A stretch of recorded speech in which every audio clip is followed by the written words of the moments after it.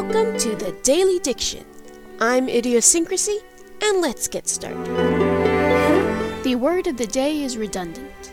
According to dictionary.com, it means exceeding what is necessary or normal, characterized by or containing an excess, specifically using more words than necessary, or characterized by similarity or repetition.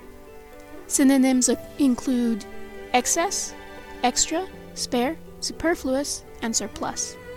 The example it gives us is, some people say that since all adages are old, the phrase old adage is redundant. How would we use it? Like this. Timothy's essay was a study of redundancy. His argument can be condensed into 2 paragraphs. Or, well, that was redundant. Sarah's speech on safety was the same as the information packet. Now it's your turn. Try to use redundant in a sentence. Do your best, and you might receive a shout out in the next episode. Also, remember to leave feedback. Your opinion helps shape this microcast into a more efficient and effective way to expand your vocabulary. As always, this has been the Daily Diction. I've put in my 2 cents in your word bank. The rest is up to you.